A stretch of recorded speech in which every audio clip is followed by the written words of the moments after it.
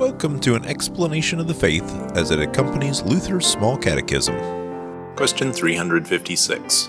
Why are Jesus' words always spoken over the bread and the wine by the pastor? Without Jesus' words, there would be no sacrament, for it is by the power of His word that He gives us His body and blood.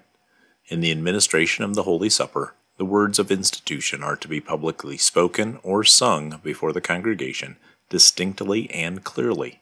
They should in no way be left out. For the elements of bread and wine should be consecrated or blessed for this holy use, so that Christ's body and blood may be administered to us.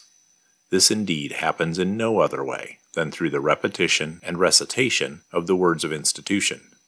1 Corinthians 10, verse 16. The cup of blessing that we bless, is it not a participation in the blood of Christ? The bread that we break, is it not a participation in the body of Christ? Luke 21, verse 33. Heaven and earth will pass away, but my words will not pass away. Question 357. Are communicants to receive both the body and the blood of Christ in the sacrament? Yes, all communicants should receive both the consecrated bread and cup, since Christ said, "Take, eat, this is my body. Drink of it, all of you." Matthew 26, verses 26 and 27. Now as they were eating, Jesus took bread, and after blessing it, broke it and gave it to the disciples and said, "Take, eat, this is my body."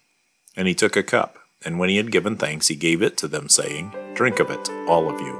Thank you for listening to the explanation of our Christian faith as found in Luther's Small Catechism, brought to you by St. Luke's Lutheran Church in Oviedo, Florida.